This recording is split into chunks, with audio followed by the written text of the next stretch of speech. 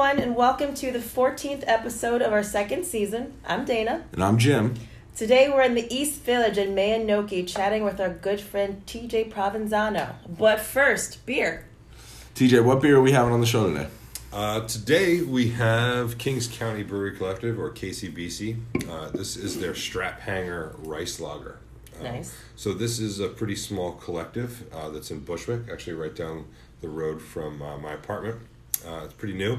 It's basically a collection of brewers that come in and do really small batch, kind of one-off brews, and it's the kind of thing where they release a kind of a newsletter as to what they have for that week, so you get to kind of jump on some specials, and this particular one worked so well with sushi, which is what we're doing here, so we jumped on it and grabbed it. You can see the packaging is awesome. Yeah. This is really cool. They actually have some of the brewers kind of hiding in this photo here. Oh, cool. For those of you at home, it is a kind of cartoony picture of some aliens and other crazy characters on a subway, a New York City subway. That's why they call it the Strap Hanger. Nice. So packaging is beautiful. It's a great size. It's a great beer, and obviously the rice lager aspect is what kind of drew me. Yeah. Cool.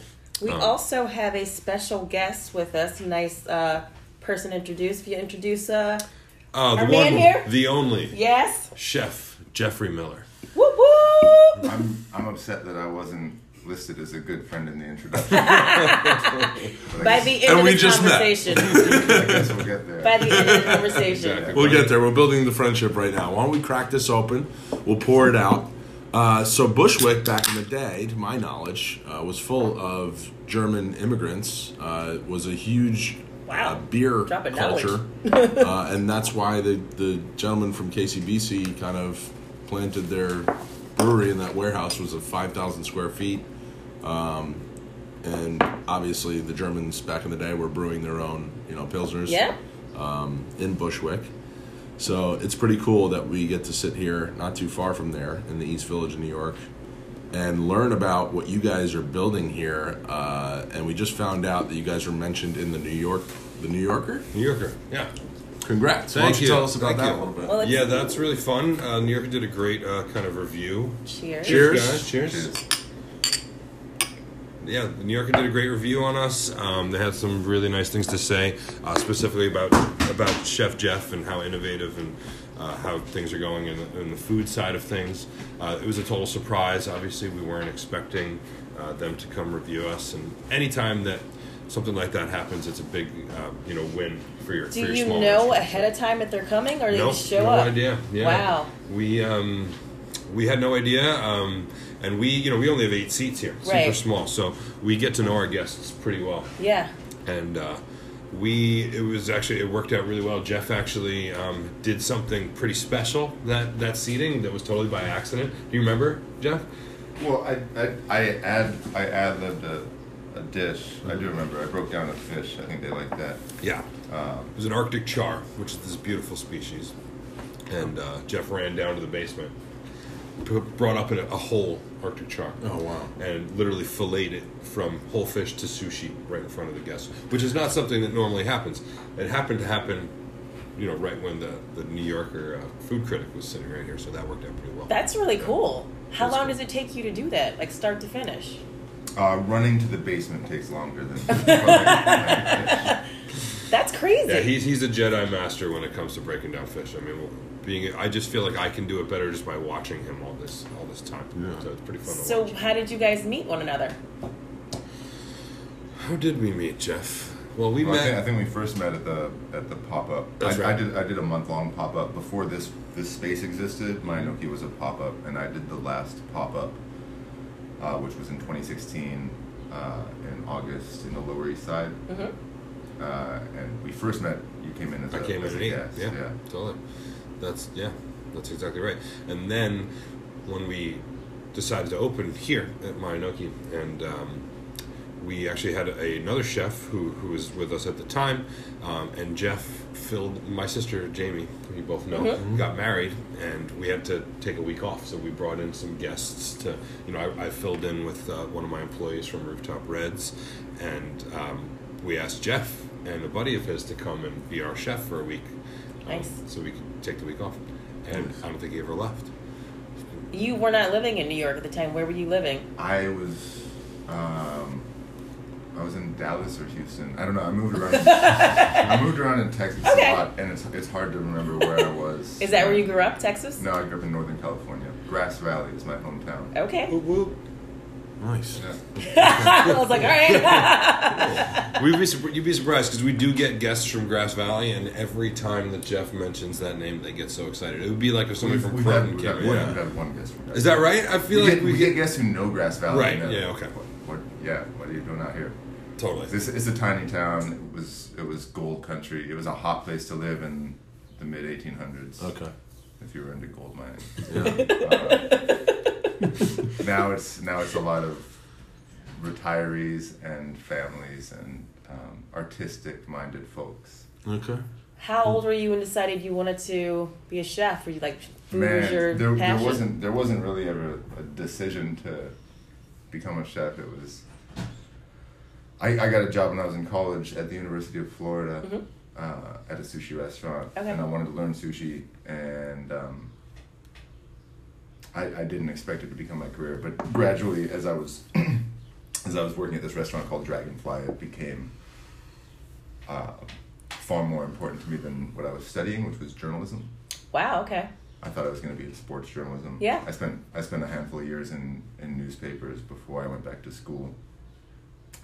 But yeah, then I got caught up in sushi. It's kind of an addictive thing, man. Wow. Part of it is that I love the food so much, but also making it and the progression of being able to see yourself progress and get better.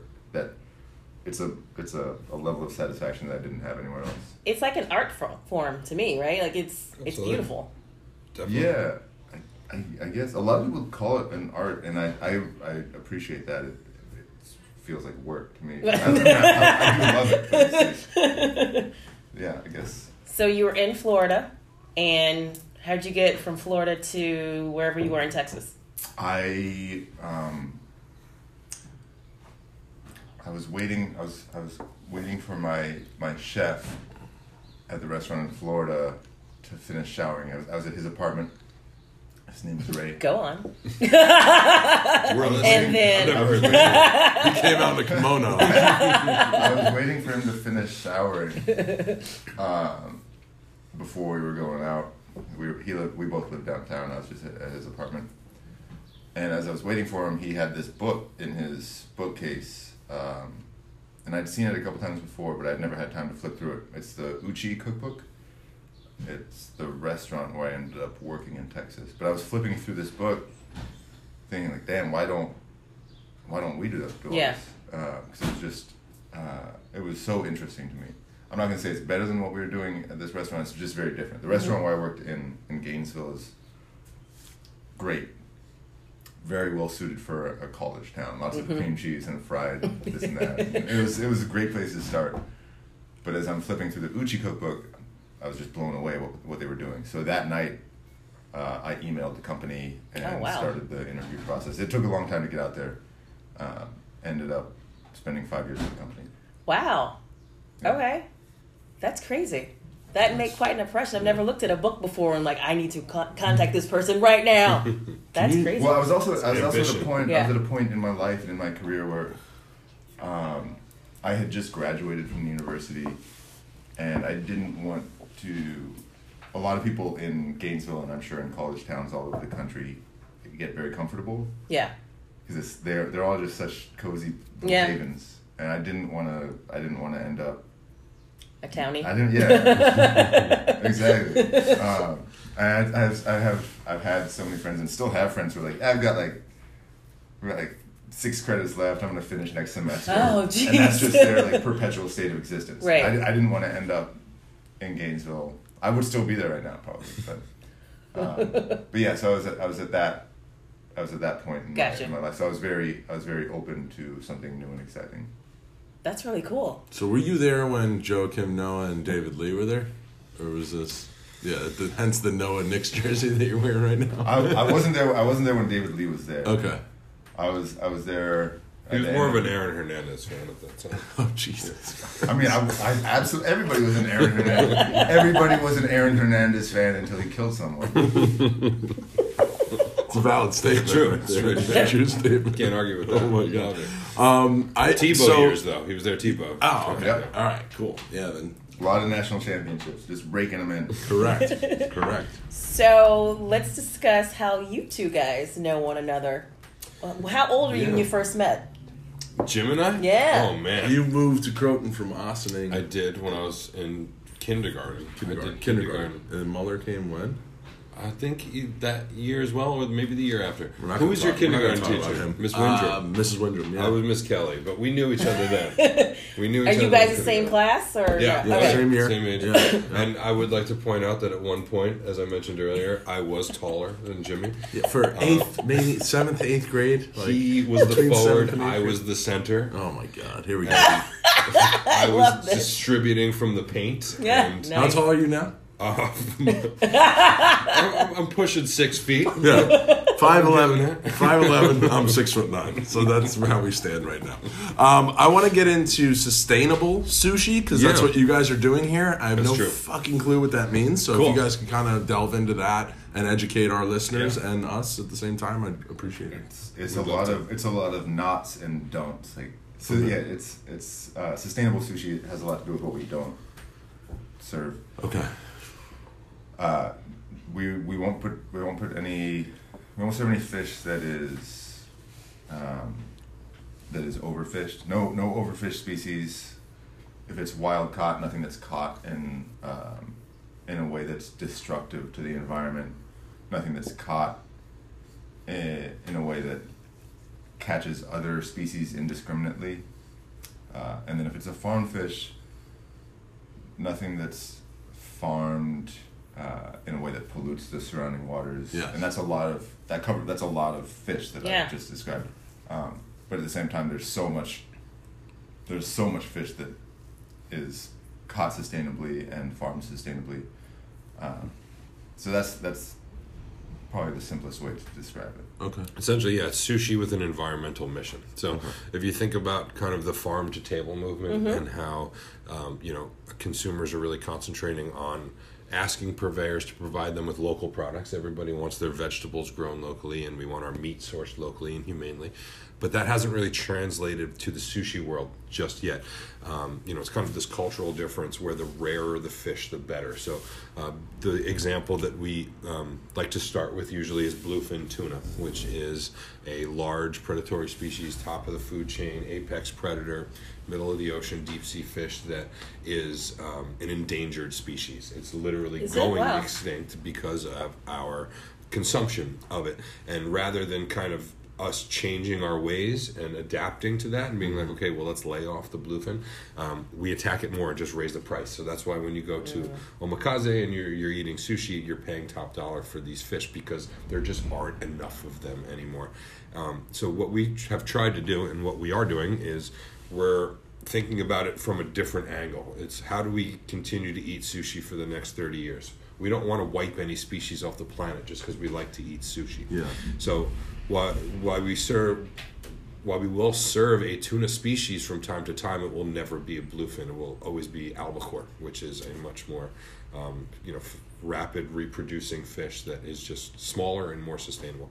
But for the most part, we don't serve things like tuna, farmed salmon, that kind of thing. We concentrate on species that are a little lower on the food chain. Yeah. Like Jeff said, catch method is super important, so nothing that's caught with like giant nets. Right. And then carbon footprint, I think, is the last part of it. We might be one of 2 sushi restaurants on the planet that doesn't bring in anything from Japan.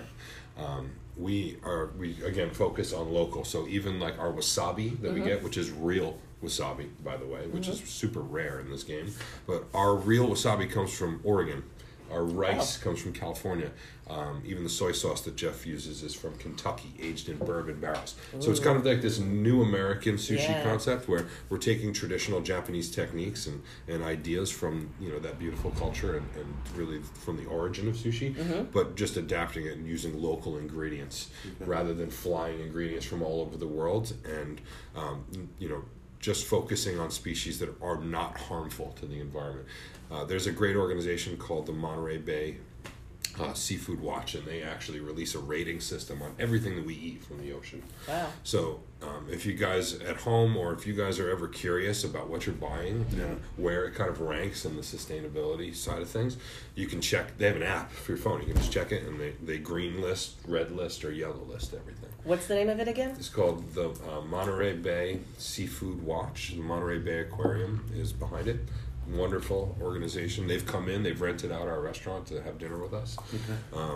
And we are huge supporters of theirs, they're supporters of us. But if you're just curious about this tilapia that I'm eating, where it's from, look it up on this app and you'll be able to see. It's interesting to see, you know, and we're obviously trying to kind of disrupt the industry in that way and kind of show people that there's another way to do it. But it really starts with consumers and getting people excited about these kind of underappreciated or underutilized species. You know, Jeff serves things as sushi that I don't think anybody ever has before. There's nights, I mean, even last night there's surprises for me every night. You know, but things like bluefish is a big one for us. That's a local fish that people are always like, throw it back, or you know what I mean. It's just not a fish that people think of as being this premier, beautiful species. We love it as sushi. Super mild when it's raw. It's got that beautiful kind of oily texture to it. It's a wonderful sushi fish, but it's just been thrown back and overlooked for so long. Where people are like, cook the hell out of it, smoke it, grill it, char it. No, just cut it. That's kind of the way that we've have been going about this, and it's been a discovery. You know, Jeff is playing with things that people aren't serving as sushi, so you know he really gets to be a pioneer in that way. So do you guys educate your customers when they're sitting here? Do you tell them about sustainability and fish and things like that? Not in a shove it down their throat kind of way. But it's a captive audience. It's 8 people and you. Yeah. It's night by night, seating by seating. It varies. I'm more interested in sushi than I am sustainability. It's never made sense to me to serve unsustainable species. Yeah. But people know when they're coming in here that they're coming to a sustainable sushi restaurant. You can't really escape that. It's all over our website and when you're making a reservation.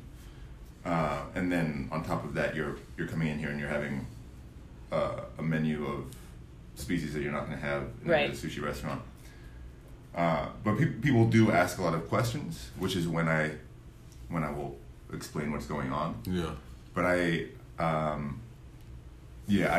I said, I don't want to shove it down their throats, and it's not. We're not on a mission from God. We're just we're just trying to make sushi the right way. Now, do you venture out to other sushi spots throughout New York City just to kind of do your homework and see exactly what they're serving? Absolutely. Okay. I've spent so much money on it. Is that a tax write-off, DJ? I think so. It's food research. It is, yeah. You can write that off. I mean, this is New York. There's no other city in this country with a sushi scene like New York. Not even close. So yeah, I've benefited from eating sushi at some really amazing restaurants. Sushi Noda is one that comes to mind.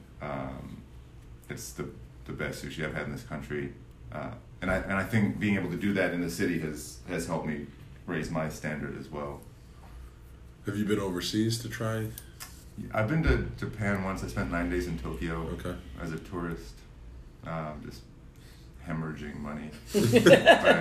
Heard it's rather expensive over there. Yeah. Well, it can be, especially the way that my friends and I went about it, which was just getting the best reservations that we could, and spending like $250, $300 a meal over a period of more than a week. Yeah, and that was eye opening. Mm-hmm. And if you go to sushi restaurants there, of course they're using Japanese fish and seasonal local ingredients, and really I think it's a more I would like what we're doing here to be a more authentic representation of this, at least the spirit of traditional sushi, and that they're working with what's abundant around them.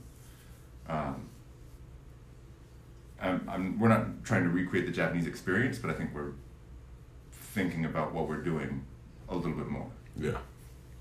And the guests can really get out of it what they want. So, Yeah. you know, if you come in and you're super curious about each species that you've never heard of, I mean, we'll bring our American seafood out and you can just look at pictures of it. We'll talk about fish all day.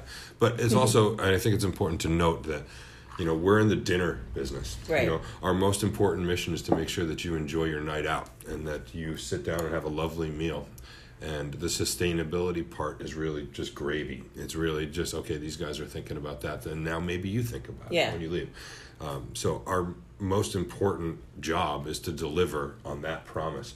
And if it's not delicious, nobody's going to care. So we can talk about sustainability all day and about how, you know, we're trying to save the world and be environmentalists and everything. But if the food doesn't taste good, then none of this matters. We wouldn't be sitting here right now. Correct. So our main goal is to make sure that your dinner and your experience and your wine pairing and, you know, from start to finish is exemplary. And then, you know, the fact that we're trying to, you know, think about it in terms of, you know, our ecological impact is just extra. Yeah, I do think that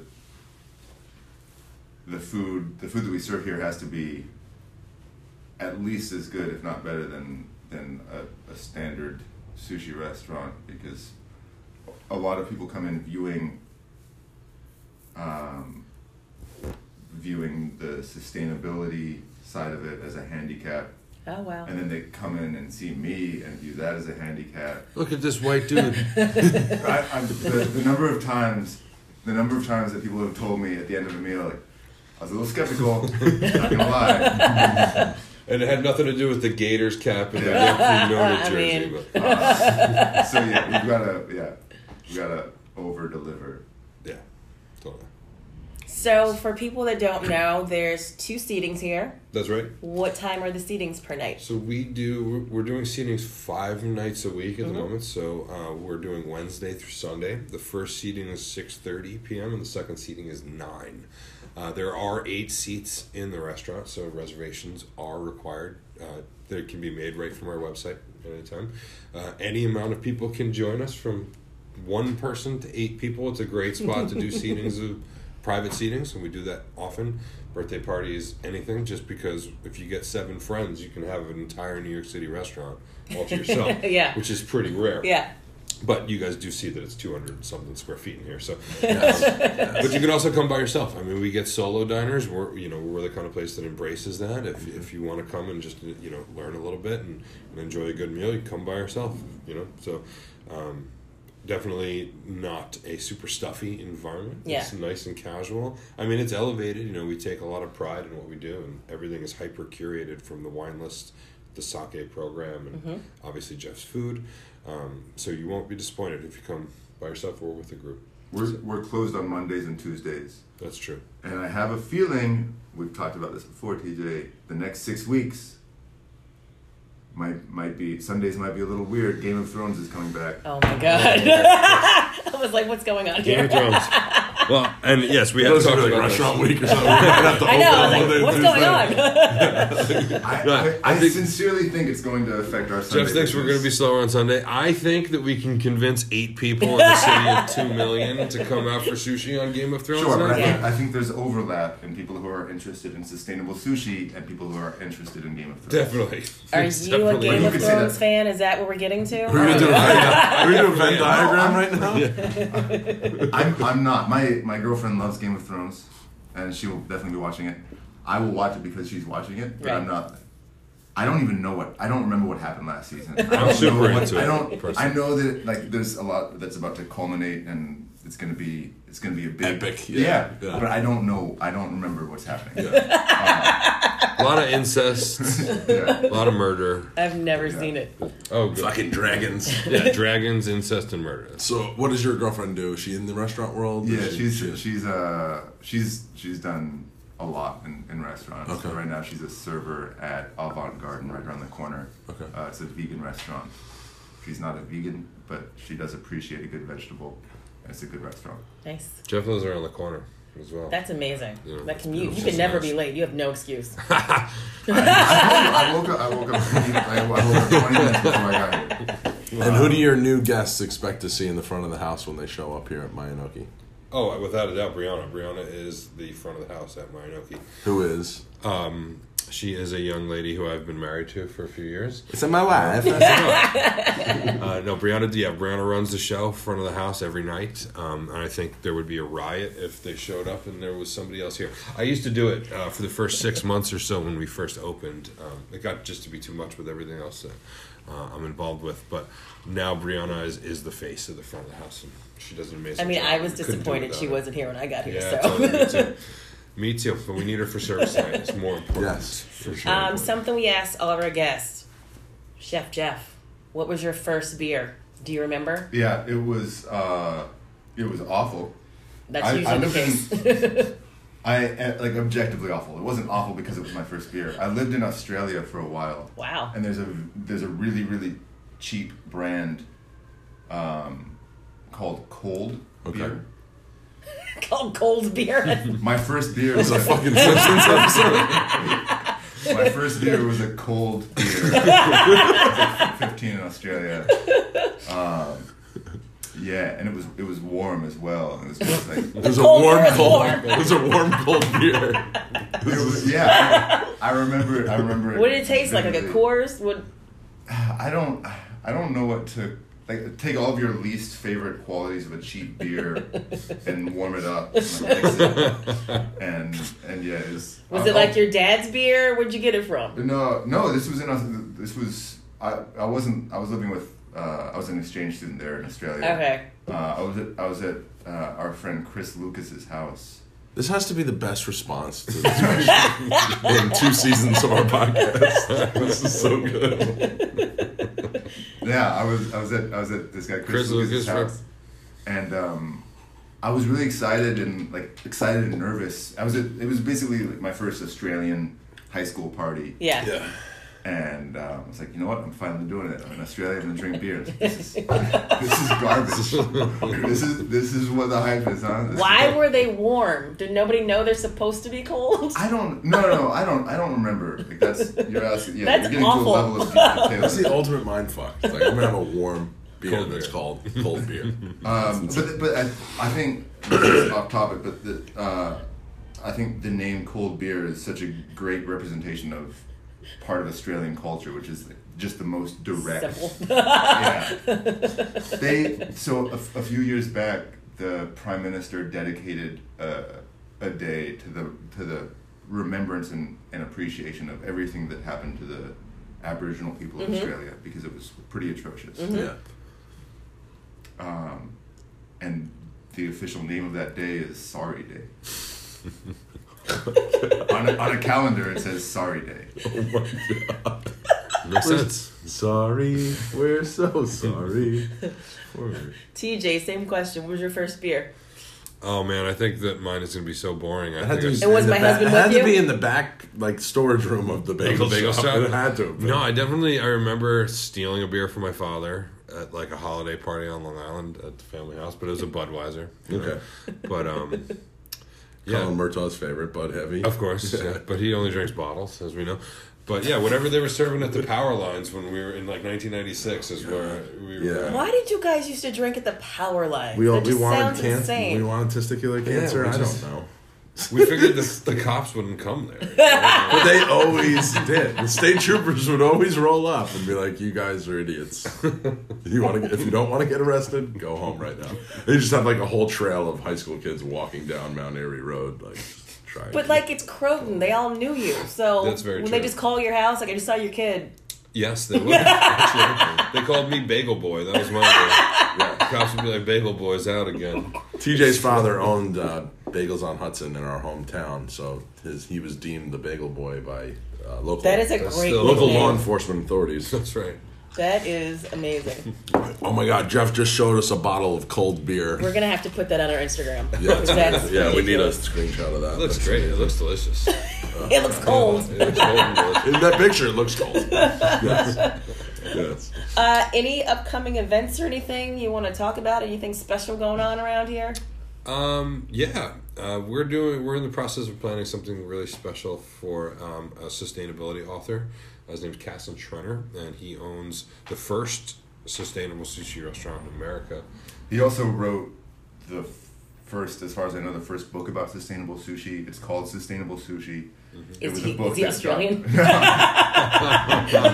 Does he love cold beer? I think he doesn't drink anymore. But it's really exciting for me and for us. He was the first. That was the first book that I ever read about sustainable sushi, and it got me really excited about the possibilities. So the idea of doing an event with him. He came in to eat a few months ago and enjoyed himself. He lives on the West Coast, I think Washington or San Francisco. Just opened a place in Hawaii too, right? Yeah. Wow. So yeah, the event we're doing with him to promote his new kids book. That's right. Wow, kids book. Kids book about sustainable. Oh wow! seafood. Yes. Let's take a That's picture of awesome. this. That's really cool. When is this event? Thursday, May 23rd. It's going to be kind of like a book release party for this new book. Everybody will leave with a signed copy of it as well. That's really cool. It's gonna be right and here? Be right here. And Yeah. next- and Both next to seated. it? No, just here. Okay. Just here. We're going to do Nice. the two seatings. Casson will do some readings, and he'll talk a little bit about kind of his philosophy.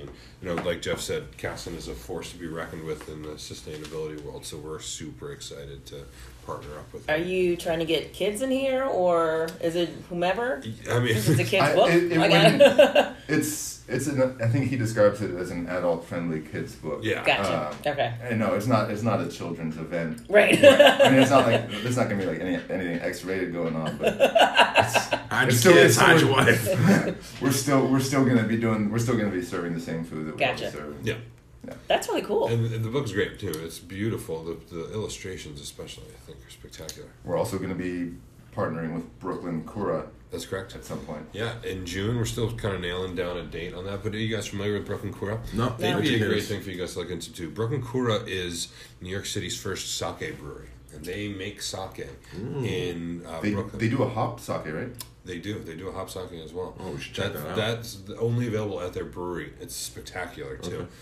But yeah, they have a similar kind of vibe to Mainoki. They only source local ingredients, so they use a rice blend from California and Arkansas Okay. to make their sake. They use New York City tap water to make their sake, and it is great. It's really, really good. Nice. That's We're interesting. good friends with them, and so we're going to partner up and do an event with them in June. We're going to do some food over at their space. They got a beautiful brewery, and so we're gonna do that in June. And then also one other event on May 9th will be at the Billion Oyster Project's annual fundraising event, right? Yeah, it's called the Billion Oyster Party. That's very It's true. in Red Hook. It's a collection of oyster farmers, restaurants, oyster enthusiasts. They normally attract about 700 people. Wow. Which blows my mind because tickets are expensive. What do they run, like $175 Yeah, or it's something? almost $200, yeah.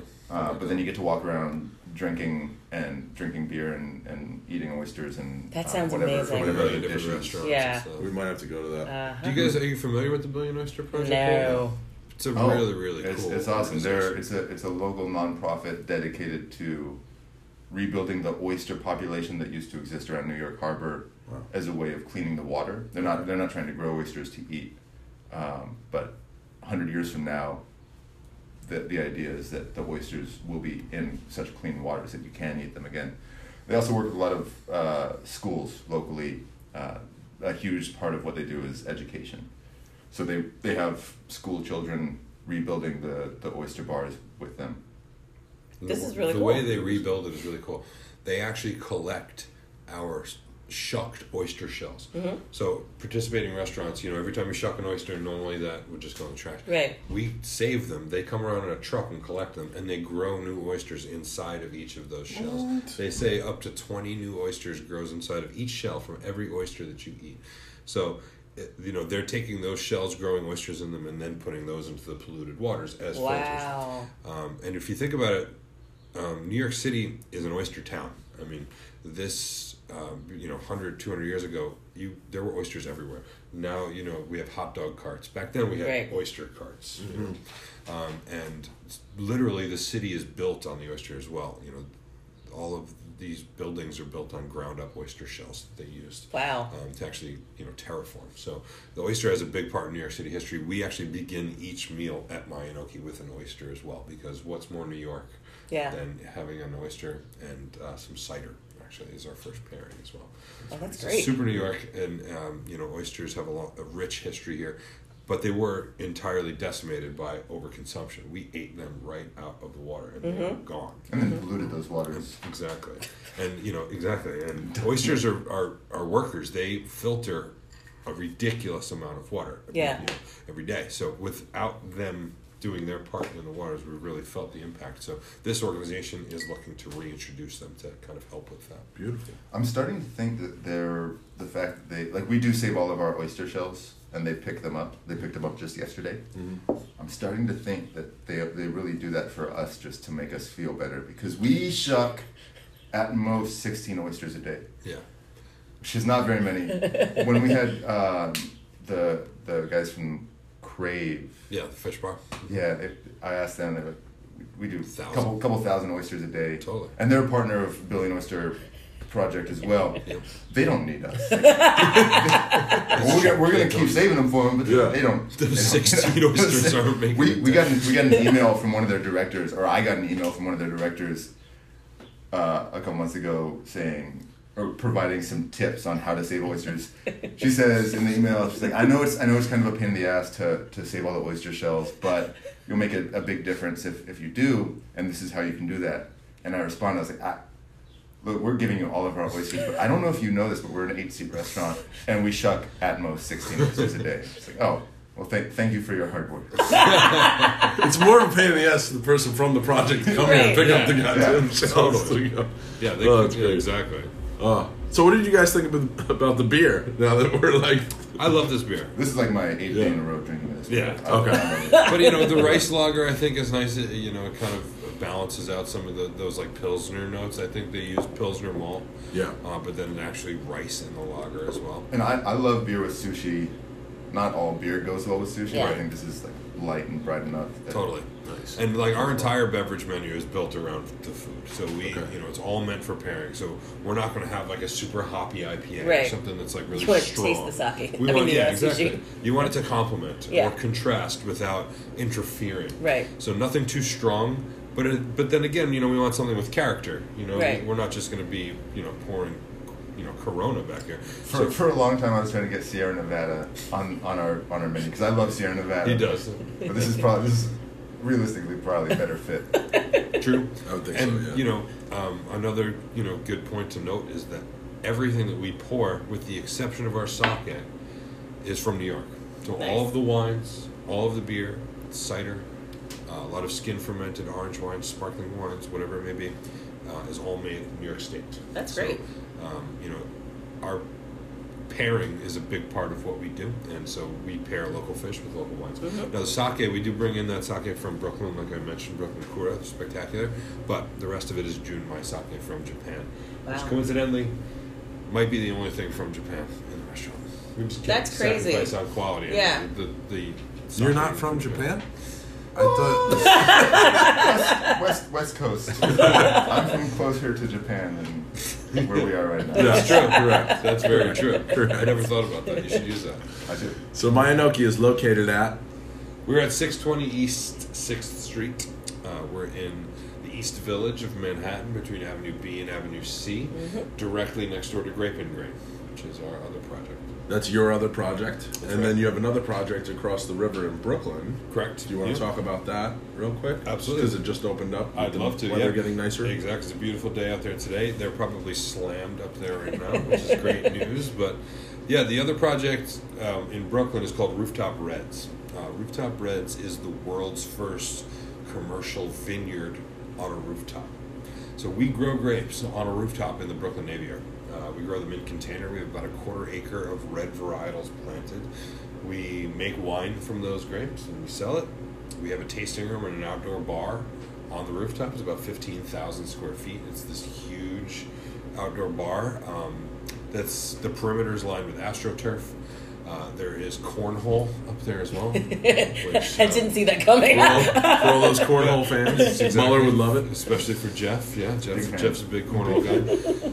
But I only mention that because it is literally the most unpretentious rooftop bar on planet Earth. You know? Yeah. If you think about like all the rooftops that you would go to in New York City, and you're going to pay $20 cocktails and Yeah. you know, have to get all dressed up, and it's going to be crowded and it's Yeah. gross. We are the opposite of that. We keep the numbers low. It's a working farm. It's a working vineyard. You know, it's the kind of place where you can just come up and chill and get some great views, taste local wines. We only pour New York wines, and be a part of this kind of next wave of urban agriculture, which is really what we're doing. Yeah. You know, there's a lot of unused rooftop space, and there is a high demand for not only vegetables and fruits, which they are growing on rooftops in New York City. We wanted to take it into the beverage arena. So growing grapes, we have a hop program coming now. We're going to be growing hops up there Nice. as well. We just are involved with a nonprofit as well that we just started called Village Vines. Village Vines is a really cool thing where we, I'll just briefly talk about it, but basically people were calling us because they, in Brooklyn specifically, they have wild grapevines in their backyard. Wow. You were mentioning German immigrants in Bushwick bringing beers over. I guess the Italian immigrants in Brooklyn were planting grapevines in their backyard 100 years Yeah, ago. that makes sense. And now they're growing wild, literally like 60 feet off a telephone pole wild. And they're producing. There's fruit on them. The birds love them, etc. And so people were calling us when they found out that we were growing grapes, and they were like, "Can you help us?" And so we were like, "Let's do something." So we're now harvesting these wild Brooklyn grapes and making wine from it, donating the proceeds back to the community.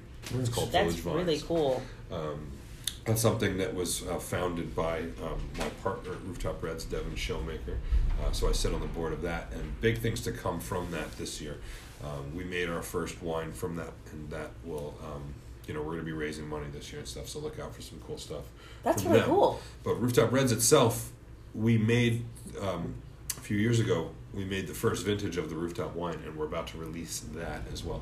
So that has been aging and is now ready for consumption. Nice. And it will be and is the first wine ever grown in Brooklyn. Can we get an address for Rooftop Reds and hours? Yeah, Rooftop Reds is in the Brooklyn Navy Yard. So it is right at the base of the Manhattan Bridge. The address that you would look at on the interwebs would be 299 Sands Street. That's the entrance to the Navy Yard, where they let you in. But you can see us on the website at rooftopreds.com. We are open at the moment. We're open 6 days a week. The hours change every day, but it's normally around like 4 to 10 or so. On Saturdays we're open. On Saturdays and Sundays we're open earlier, so you can get some nice sun up there. But yeah, pick a sunny day and come up there because it's one of a kind spot, and it's something that I think you'd be really interested in. Hell yeah. Are you getting any sleep? It's been a few years since I've Okay. slept, Okay. but that's okay because these bags under my eyes, I have bags under their eyes. And it's all starting to come together, really. He's quadruple bagged under his eyes. But Grape and Grain too. I mean, next yes. door. You got to come by there. Our chef Adam Rule does an amazing job. We're practicing, the sustainability mission over there as well, but it's a little more kind of familiar. We're doing fresh made pastas, fresh baked breads. Our wine list is 100% American, so we've branched out from just New York, and we're doing a lot of like really cool wines from Oregon, California, that kind of thing. So it's a super, super casual spot. It's got those beautiful windows that open. It's got that indoor, outdoor feel. Open for brunch as well, and open till midnight every night, except Monday. Monday is the holy day where we do nothing. So don't show up on Monday, but any other day. So we do all our ordering and stocking and restocking. Sleep. We sleep one day. Okay, That's that's good. insane. Sleep one day a week. That's great. So, again, we want to thank you guys for hosting us today. We greatly appreciate it. Thank you for sharing, how this got off the ground. I am so happy for you and Thanks, Jim. and for you. And now our good friend, Yes. And now our, Chef Jeff. our amazingly close friend, Chef Jeff. I like to hear. But just kind of celebrating you and Brianna, and kind of the fact that you're a restaurateur in one of the best restaurant cities on the planet Earth. and the Most hardest, and competitive. you're doing is so well. so cool Thank you, to guys. see. One of my friends that I've known since kindergarten has come this far. So This it's is And- used to really look cool. up to. He was I- Yes, Just- at least for 1 year. So My favorite TJ moment is Oh no. Jim and I got married, and TJ wrote the song for our wedding. He played guitar as I walked down the aisle. That is That's the true. nicest thing. That was a You walked down the spectacular. aisle of the punk? Yeah, you hadn't been there. He had a Crazy purple wedding. mohawk. It was It's a crazy it was wedding. just insane. Well, your guys' wedding was so much fun. That was such a great day. That was awesome. And the party afterwards, Rory Dolan. We I mean, barely come on. remember it. 12 hours. Oh my god. That was what, Jeez. 11 years ago? Well, In October, it'll be this 11 October, years. Yeah, we just Yeah. celebrated our 10th wedding anniversary. Yeah. That's crazy. Congratulations. insane. That's when I just met my wife, Brianna, and I were kind of newly together Yes. at your That's wedding as correct. well. We just got It was a together. good time. Those were the days, man. Yeah. So to all our listeners, thanks for tuning in. If you guys are thirsty for more, you can find where can they find us, Dana? You always do this. That was my line. I don't know. Where can they find us? I love flipping the script on her. You guys can listen to us on Apple Podcasts, Google Play for Android, Spotify, Spreaker, Breaker, anywhere you guys listen to podcasts on your Please smartphone rate us as devices. well. Yeah, rate the podcast. Check out our new T-shirts. We are selling T-shirts. Those T-shirts are awesome. By thank the way. you. I like We have a those. new logo. It's really popping on the T-shirts. We are raising money to get new equipment. It's going to include microphones and table booms and all that type of Pay for cool beer. sound stuff. And to pay for our beer and our travel to bring this show to you guys, to your doorstep. Guys, thank you so much for joining Thank us you. today. Great. Such a pleasure. And you guys will be hearing from us soon. Bye.